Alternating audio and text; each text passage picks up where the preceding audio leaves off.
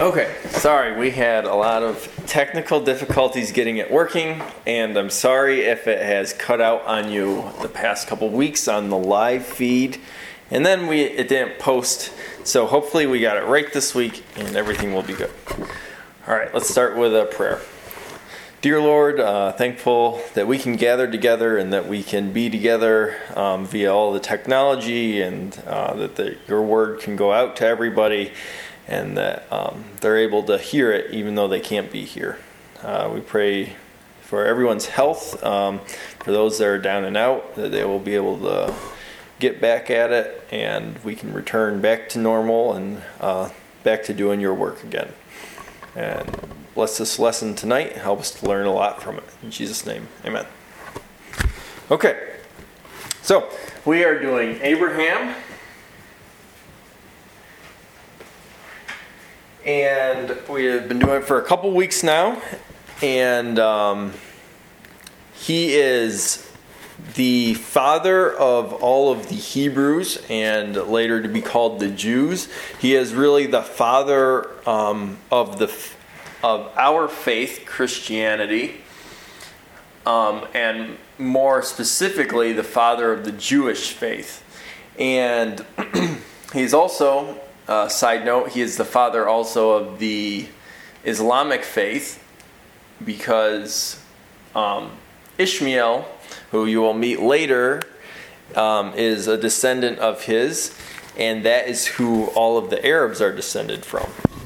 So just a tidbit there, that he is a very important historical figure that is famous around the world, but we are looking more specifically at events in his life that are recorded in the Bible to find out more about his faith and how he lived his life and how he was a friend of God.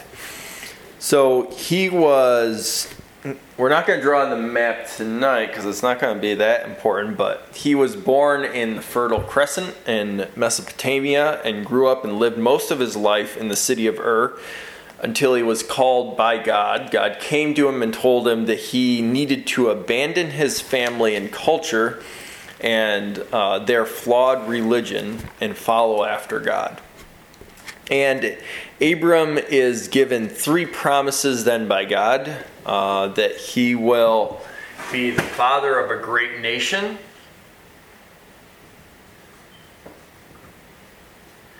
that he will be blessed, and that you get more information about all the different blessings that he will receive, and that he will be given a land, which we later know as Promised Land.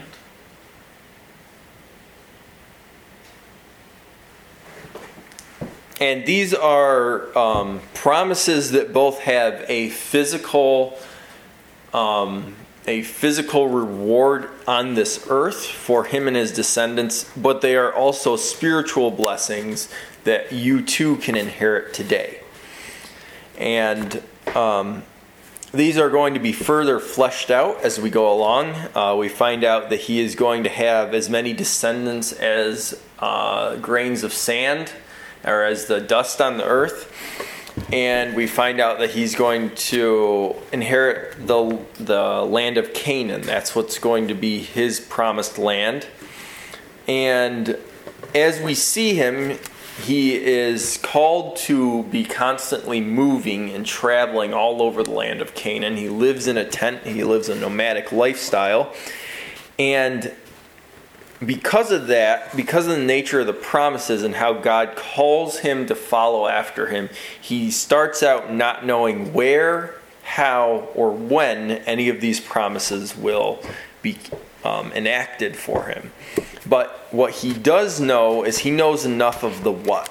He knows what God has promised, or enough of it, and that is enough for him to have the faith in God that he has. So, after some time of wandering around in Canaan, in the land, what will be the land of Israel, a famine comes on the land that's a pretty bad one, and there's no food, no grass for his his flocks to eat. So he goes down to Egypt. And when he arrives in Egypt, he strays a bit from God in that he doesn't trust God to keep him and his wife safe and their marriage intact. He thinks Pharaoh's going to steal Sarah from him, or Sarai at the time. And he lies and says that she is his sister, which eventually Pharaoh finds out because plagues are put upon him, which is this is almost a mini picture of what is going to happen in the future to his family that at that time will finally be a nation, when the Israelites are in Egypt, and because they are being mistreated, that God will send plagues upon Egypt, and then the Egyptians will send them out and give them wealth, and just to get them to leave the land. And this same thing happens to Abram, where Pharaoh gives him wealth when he leaves as well, and Pharaoh kind of pushes him out of Egypt the same way that Pharaoh at the time of Moses will push the Israelites out. So just another little picture, a prophecy of what is to come.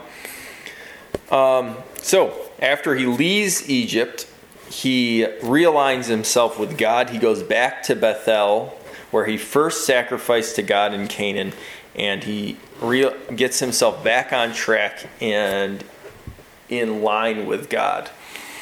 So all this time he is building his faith in God through all these events that happen. And the next thing that comes along, remember what happened next?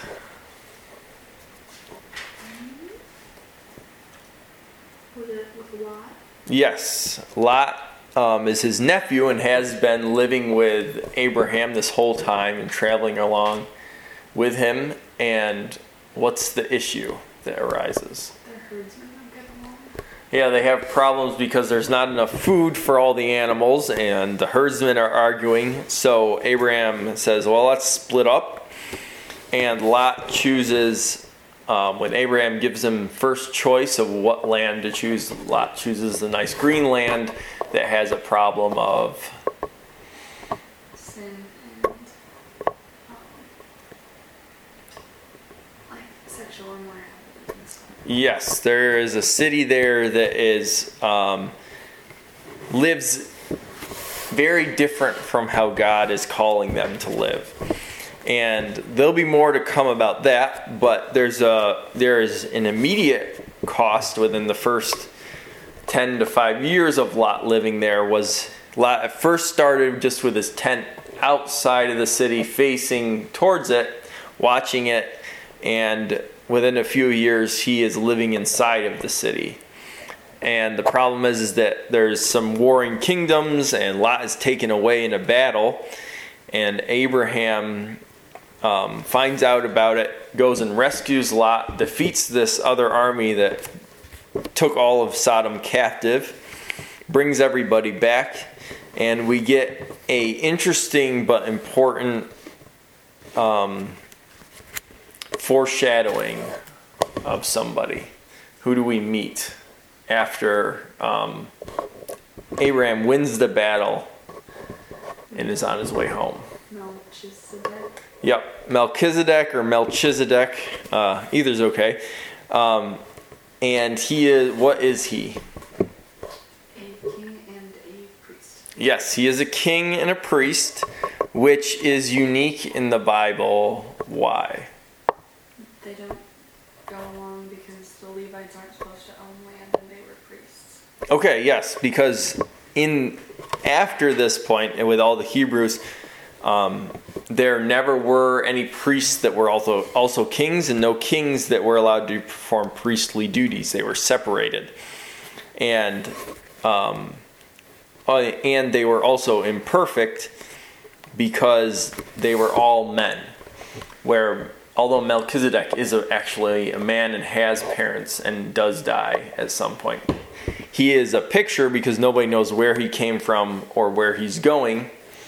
And that's just like Jesus, where Jesus is our perfect priest, our high priest, and the sacrifice. And he is also our king, having defeated death.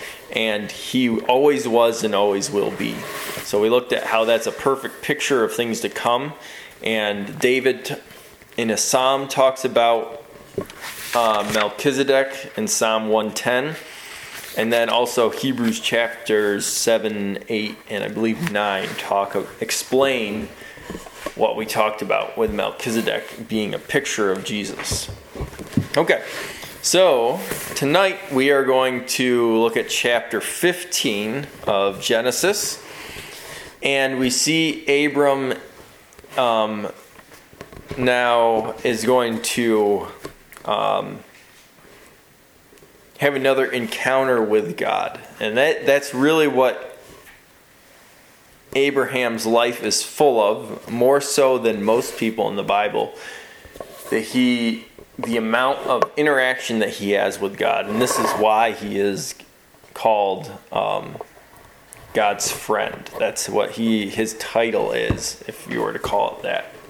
The friend of God. So let's see what God has to say to him now. We're going to read chapter 15, verse 1. After these things, the word of the Lord came unto Abram in a vision, saying, Fear not, Abram, I am thy shield and thy exceeding great reward. Okay, so we see Abram is feeling concern. He's unsure of the future of God's promise. His faith is being battered within. Maybe you've experienced this before, where you have an unease about a situation in your life or what you are supposed to be doing, feeling lost, feeling like you're not getting anywhere, maybe that you're just running in place.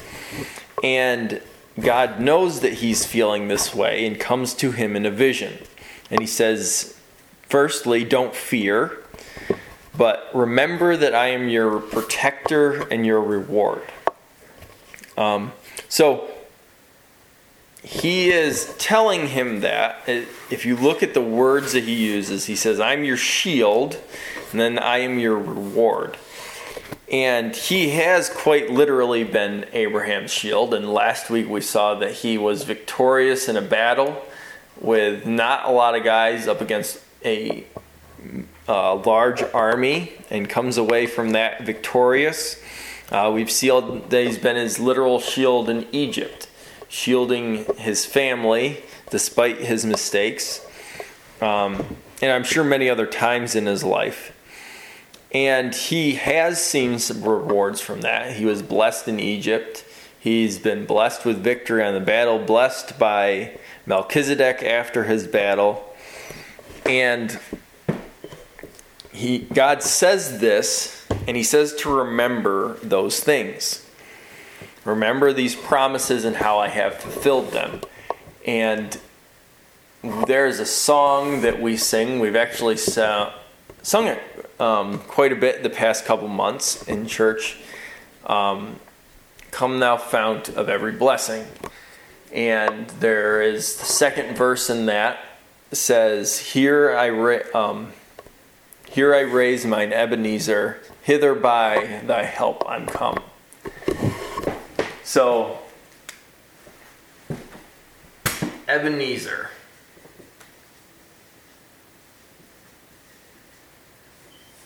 You know what Ebenezer is? What in the world is that song talking about?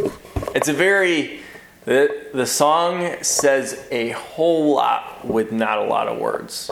There's a lot of songs that have tons of words in them. They're very deep, big words, lots of things.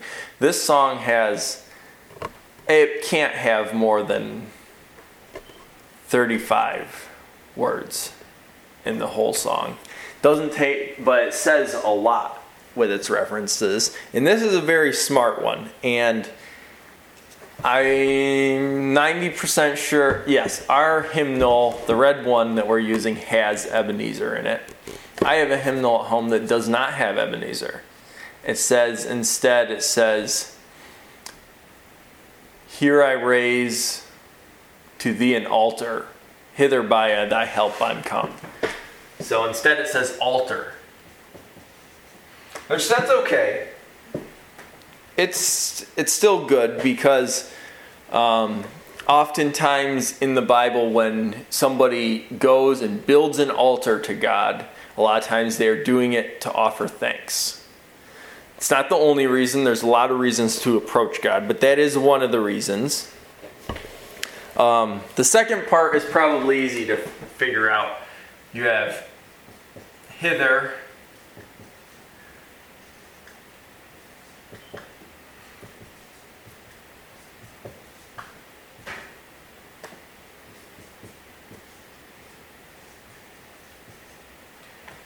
okay, so the second part, that it means that I've gotten this far because of thy help. Ebenezer refers to in the book of, I did not look this up, but because I knew it off the top of my head. Pretty sure it's in the book of Joshua, but it's what Joshua does when they cross the Jordan River finally into the promised land that Abraham is promised here now. When they get there, he takes this big rock.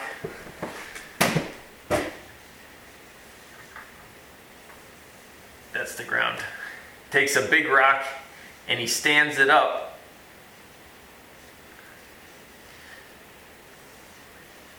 So it's standing up out of the ground. And he names that rock Ebenezer. With all the Israelites, the millions, standing there, and he says this because Ebenezer means that they are remembering. It's a mark of remembrance. So he's saying, and when he does this, it's a whole ceremony saying, we have come this far. We have gotten from Egypt. We've gone through the desert. We've defeated Jericho. We've crossed the Jordan River. And this is the beginning of the promised land where we have a whole lot of work ahead of us to do. And we are unsure. We do not know what's going to happen. We have a lot of battles to fight because we have to take all these evil people out of the land. He says, but we remember that God helped us. That's why we are where we are now. We remember all those times that he helped us. So in that song, it's saying, here I raise my Ebenezer, or I raise my own rock, where I say, God has helped me this far, and he's going to keep helping me. So they put that by a pathway, in a main pathway in Israel. And many, many years, anytime anyone went by it, they said, that's right, God has helped us this far, and he will keep helping us. So I say all that because this is essentially what God is saying to Abraham. He says, remember all those times I've already helped you. You don't need to be afraid because I've already proven that I have fulfilled some of my promises thus far. So he starts off with that, gives him a reason not to fear. But Abraham, I'm sure, because of what he says next, he still feels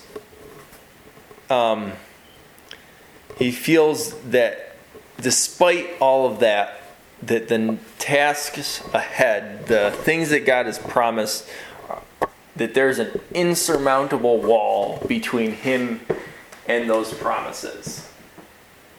So we have Abram here, and we have God's promises.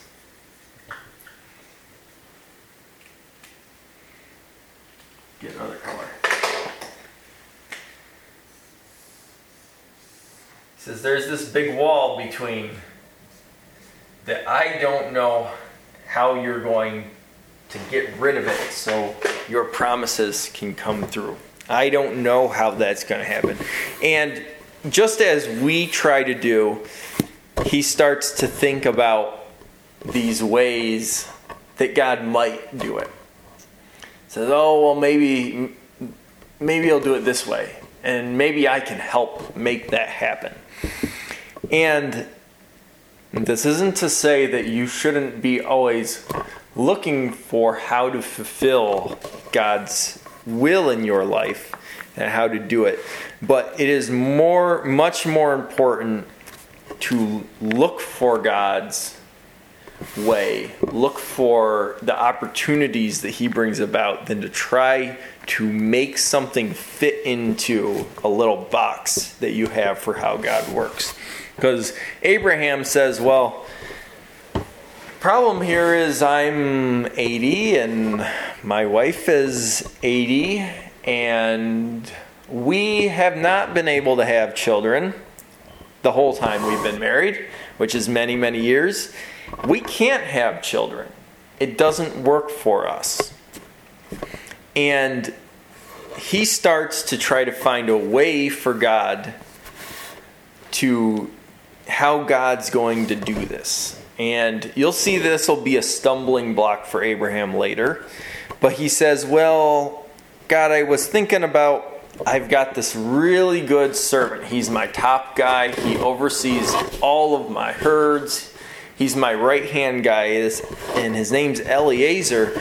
And if I don't have any children, which not looking like it, he could be my heir, and you could fulfill all the promises through him. Well, let's see what God has to say about that. Verse 4 through 6 now, chapter 15. And behold, the word of the Lord came unto him, saying, This is not thine heir, but he that shall come forth out of thine own bowels shall be thine heir. And he brought him forth abroad, and said, Look now toward heaven, and tell the stars, if thou be able to number them. And tell the stars, if thou be able to number them. And he said unto him, So shall thy seed be. And he believed in the Lord, and he counted it to him for righteousness.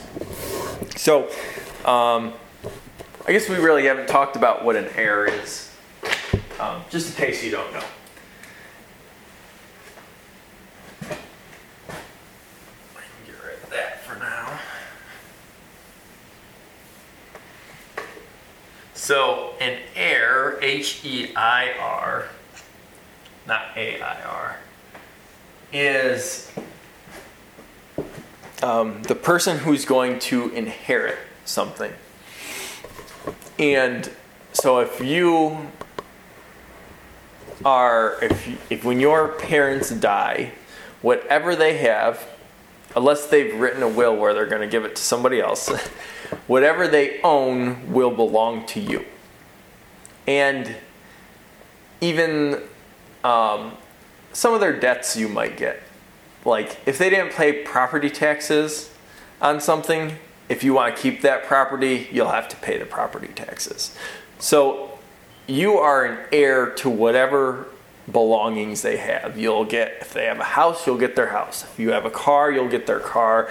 If they have a popcorn maker, you will get their popcorn maker. You get everything that is theirs. Legally, it belongs to you.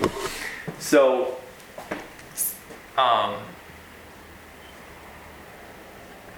the heir, Abraham is looking for an heir because the problem is he has no children.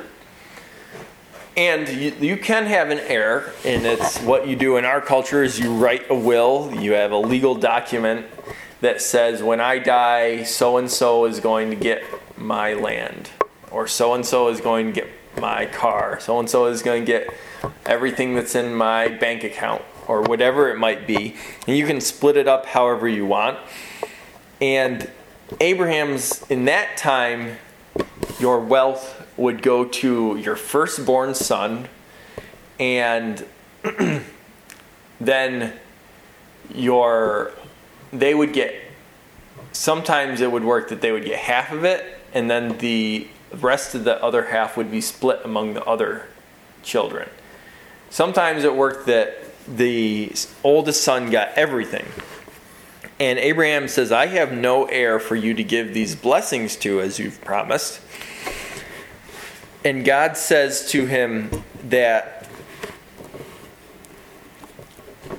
you don't really understand my promise, Abraham.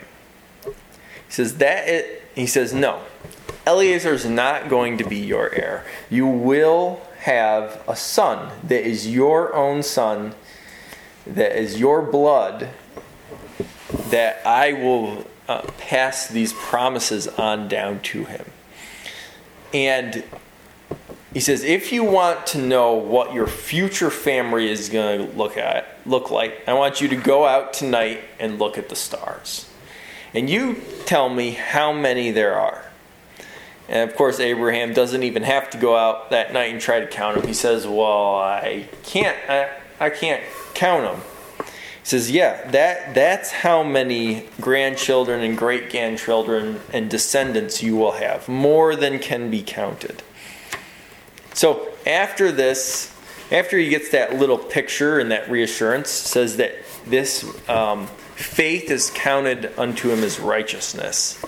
So he believes what God says, but we're not done there. Let's go on to verse 7 and 8 now. And he that is Abraham said unto him, God said unto him, I am the Lord that brought thee out of the Ur of the Chaldees, to give this land to inherit it. And he said, Lord God, whereby shall I know that I shall inherit it? So Abraham's still a little unsure.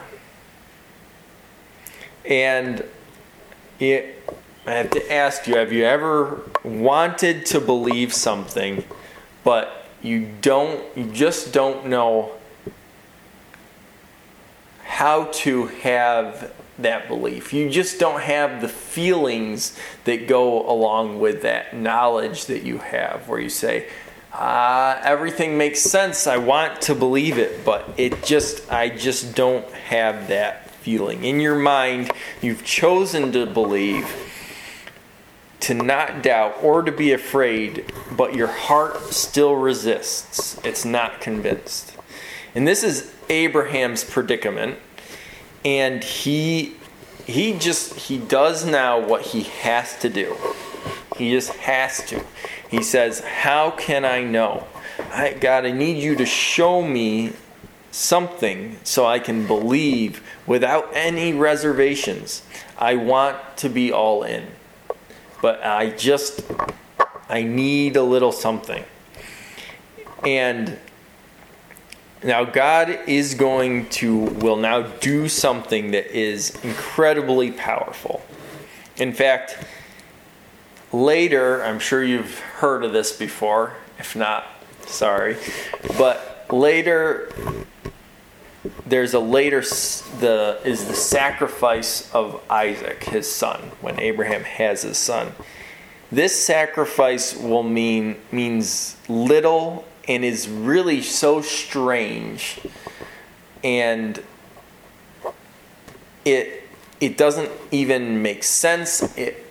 People look at it and they don't get it. They think God is terrible. He is horrible. He's evil. He's unmerciful. He has no heart. But it only seems that way if you don't know and understand this next part in chapter 15. And well, let's just go ahead and read it now. This is a little bit longer section. In chapter 15, now verse 9 through 18. And he said unto him, Take me a heifer of 3 years old, and a she-goat of 3 years old, and a ram of 3 years old, and a turtle dove, and a young pigeon. And he, Abraham, took unto him all these, and divided them in the midst, and laid each piece one against another, but the birds he divided not. And when the fowls came down upon the carcasses, Abram drove them away. And when the sun was going down, a deep sleep fell upon Abram. And lo, an horror of great darkness fell upon him. And he said unto Abram, Know of a surety that thy seed shall be a stranger in a land that is not theirs, and shall serve them, and they shall afflict them 400 years. And also that nation whom they shall serve I will judge, or will I judge, and afterwards shall they come out with great substance. And thou shalt go to thy fathers in peace. Thou shalt be buried in a good old age. But in the 4th generation they shall come hither again, for the iniquity of the Amorites is not yet full. And here's the real important part here. And it came to pass that when the sun went down and it was dark, behold, a smoking furnace and a burning lamp that passed between those pieces. In the same, we'll stop there. Okay, so this is one of the strangest, most mysterious passages probably in the whole Bible, excluding prophecies, like weird dreams and prophecies. This is one of the strangest things that happens, that actually physically happens. And you have maybe never even learned of this story. It's pretty obscure, not talked about a lot. So what is happening here is that God has told Abraham to prepare a covenant ceremony. And what this is not some weird, odd thing or some magical spell, but God has Abraham get a ox, a ram, I think it was a goat. Yep, and a goat.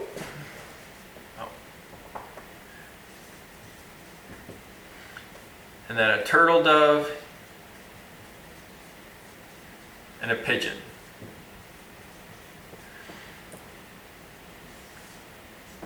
These, the 3 mammals, he has him take them and divide them in half, split them down the middle.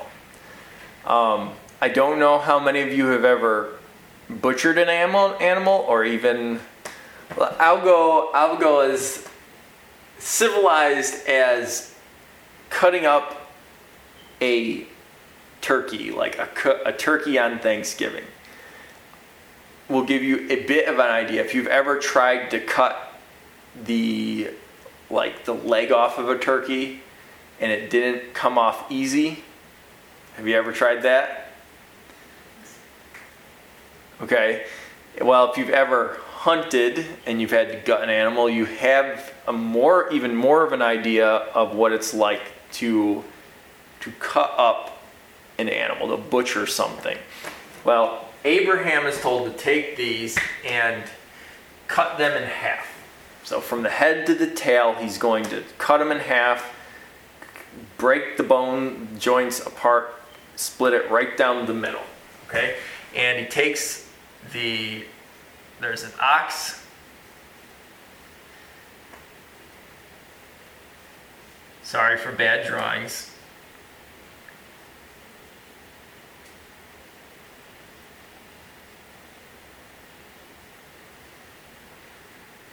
They're all cut up anyways, right? So he puts the animals on either side. There's a ram.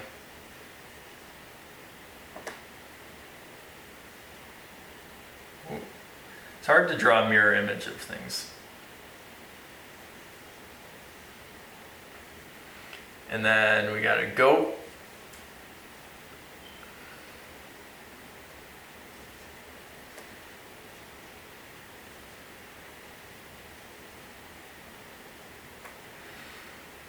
And then, it doesn't say where he puts the doves.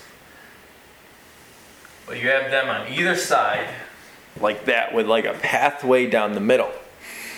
And this is something very specific that you notice all that God told him to do was to go get these. He didn't even tell them to divide them up. God didn't, because Abraham knew exactly what this was, what needed to be done, because in those times, he would have been very familiar with this. This was what would have been called a covenant ceremony or a covenant contract, which that's really what covenant means. It means a contract between two people. And what they did then was, after they divided these animals up, the normal covenant ceremony would be between two parties. Either it would be a servant and their master, or think of even like medieval times, like a serf and the king of the castle. That type of a thing. The ruler and the what do you call that? People who are ruled over. Subjects, yes. The ruler and the subjects. That's what I was looking for. And it would either be that, or it could be two people who are equal, on an equal level. And what would happen was that the person making the promise, they would go after they agreed on the terms, and they would walk down the middle between these animals that are cut in half. And this was to symbolize what would happen to them if they did not fulfill the promise. So really serious stuff here, okay? It's bloody. It is like old world barbaric, like real nitty gritty, down to earth, like as raw as you can get. And Abraham sets this up. He knows exactly what to do, and he sits and he waits for God to arrive, for the contract to happen. Just like if you were to set up a time to meet with your lawyer to do some paperwork. Just in a more bloody, textual, real, really make you want to fulfill the contract, right? No backing out, no taking to somebody to court afterwards. And he sits there and he waits all day for God to arrive, so that he can make his promise to God and walk down the middle. All day he beats off the vultures and whatever hawks come and try to eat the animal, scares them away out in the hot sun, and he waits. Finally, as the sun is setting, darkness comes. But it's a sudden darkness, not the sun actually setting. The sun hasn't set yet. It's a sudden darkness that comes and envelops him. It's an unnatural darkness. And this one is God's veil of himself. He is hiding his full glory. But notice in verse 12,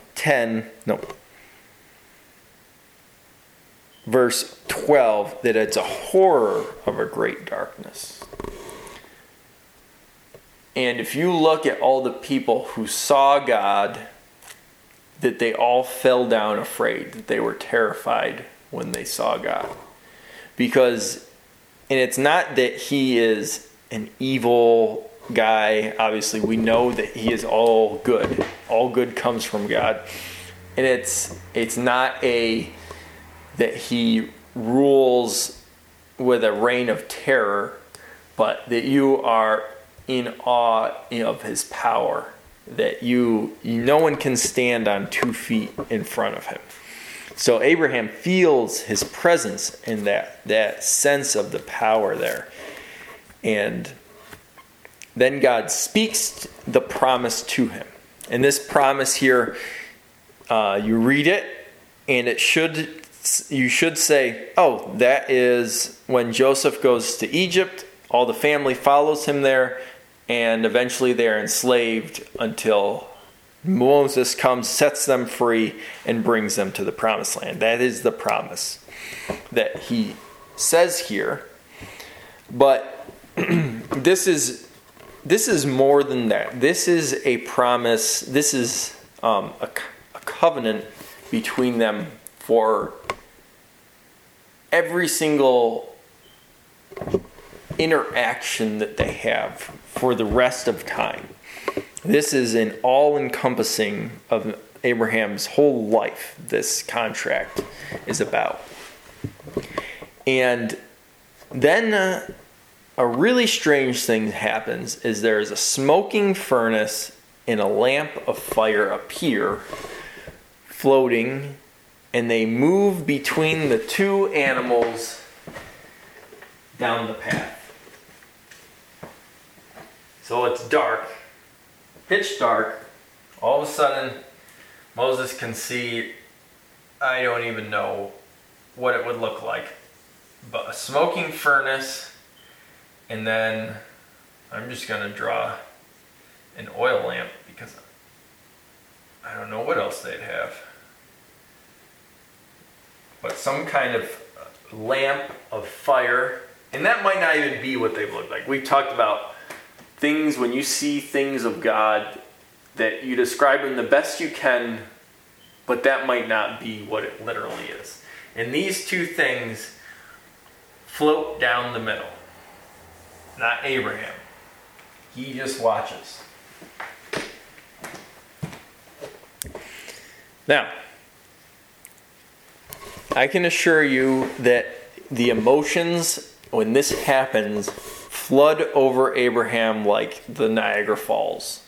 Just gushing, unstoppable waves of shock, waves of gratitude, joy, unworthiness. And you should be wondering right now, why? Or how do you know that? That's what you should be wondering right now. Because it doesn't say that anywhere in there.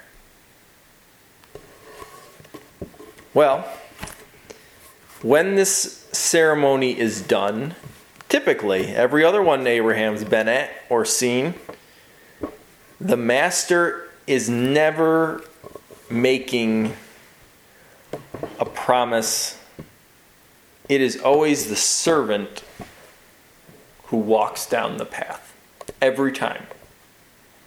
The master never walks down. The king never walks down between those divided animals. He's never the one who puts his neck on the line. It's always the peon who has to say, well, if I don't keep this promise, or if the king doesn't keep his end of the deal, whatever goes south, it's my head on the line. Abraham was ready to walk through the ripped and bloody animals to show that he was committed to the very end of their contract. That he was so committed that it would be his head if God's didn't keep up his end of the deal, as well as if Abraham didn't keep up his end of the deal. And Abraham doesn't even know. Remember, he doesn't know all the who, what, why, where. Well, he knows a little bit of the what, but he doesn't know when. He doesn't know any of these things. He's taking God's word. In some of he's raised a bit of a Ebenezer, just a small little one for what's happened. But he doesn't even know all that God's going to do. Instead, though, in an unseen turn of events, God, in his acting, says of passing through those as a flame and as a pillar of smoke. He says, if this covenant is broken, I will be torn in pieces and my blood will be spilt on the ground. So that means not only is that if God did not keep his end, but if Abraham doesn't keep up his end of the bargain, the consequences will fall on God. He's taking both of the consequences. And of course we know God's going to fulfill his. But equally we can be sure that Abraham, his descendants, us, spiritually his descendants, are not going to hold up that end of the bargain. And this isn't like other things in the Bible where it's just a picture of what's going to happen. We saw a picture of Melchizedek, that he's an example of what's going to happen. This is not just a picture. This is a contract that God made with us thousands of years ago with Abraham, speaking for all of us, saying, if you fail, if you mess up, I will bear the brunt of that. That I will die on a cross for you. I will allow myself to be torn in two, for my blood to be spilt out, even if you mess up this promise. Because we're totally incapable of doing that.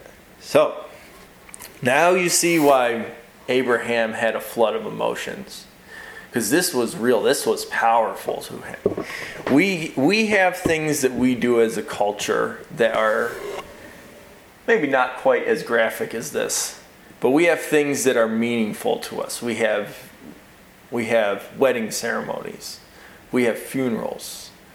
We have birthday parties. We have graduation ceremony. We have all these ceremonies that people feel tons of emotion at them. Different people at different times in their lives feel more or less. Well, that's the kind of emotion that Abraham brings to this. And then he sees something more amazing, more powerful than anybody's ever done at one of these ceremonies. Where God, the Master, the all-powerful, says, I'll take all the consequences. He takes the servant's place, as Jesus takes a servant's place throughout his life and calls us to do as well. So, the question is, do you want a part of that covenant? And people today, you hear this all the time. I'm sure it's been at different times in history more prevalent than others, but since the 1960s, it's been pretty popular to say, and more so, I'm spiritual but not religious. A lot of Christians will say, I'm spiritual, but not religious. Well, I'll tell you, that is weak sauce. It's pretty, and here's why. Because if you say,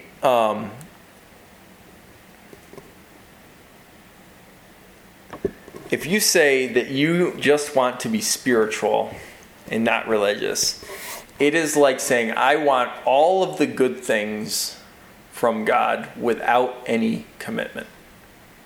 I don't want to have to hold up any end of a deal, which is the total opposite of what a covenant is.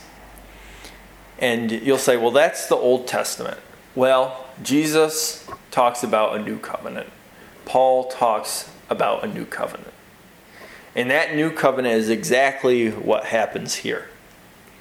This is God's promise of a new covenant that is to come. Because Jesus hadn't died for the sins yet. But it said his faith was counted righteousness. Because he believed in this forthcoming new covenant that was to come. He saw that covenant promise there made. And this is what a covenant is. A covenant is, I will do what I should even if you don't. The closest thing that we have to these covenants today is probably the best picture, probably always was, but is marriage. And when you go and if one day you get married, when you say that in sickness and health, in poorness and in riches, all those things, whatever vows you choose, whether it's the traditional or something else, the root of it all is, I am going to love you. I am going to stick by you no matter what you do. That's how it works. And that's what a covenant is. Because God said, I'm going to do these promises no matter what you do, Abraham.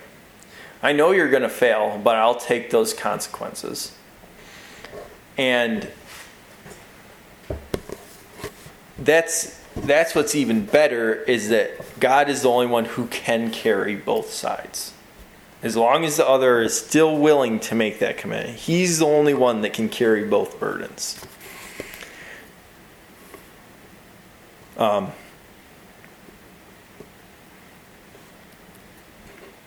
In the end, God wants to be married to us. He talks all the time about, in the New Testament, how the church is his bride. He wants to be allowed to make that covenant with you. That's what he wants most. He knows you're going to make mistakes. He knows you're going to fail. And he's ready for that. He's already shown that he is committed to that. He's done it for many others, and he calls you to. He wants you to make that covenant with him, because he can't force you to make that covenant.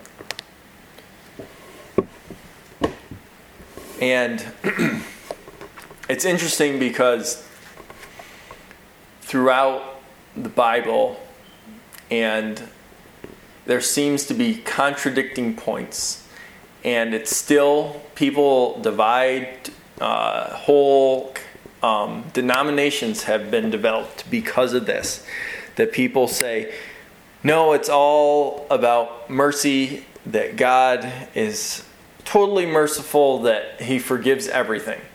And other people say, no, you can't just go around and do whatever you want.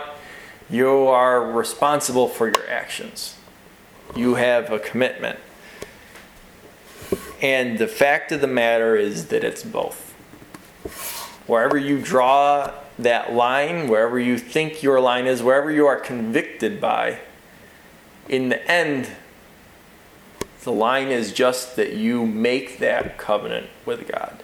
That you say, I want to follow you. I accept you as my Savior on the other side of that covenant. I accept you to stand by me at the altar. That we're going to be paired together. Even if I fail every single time, I'm still committing to you to help me with those burdens where I fail. All right, and next week we are going to go on to chapter 16 and continue to look at Abraham's life. Thank you.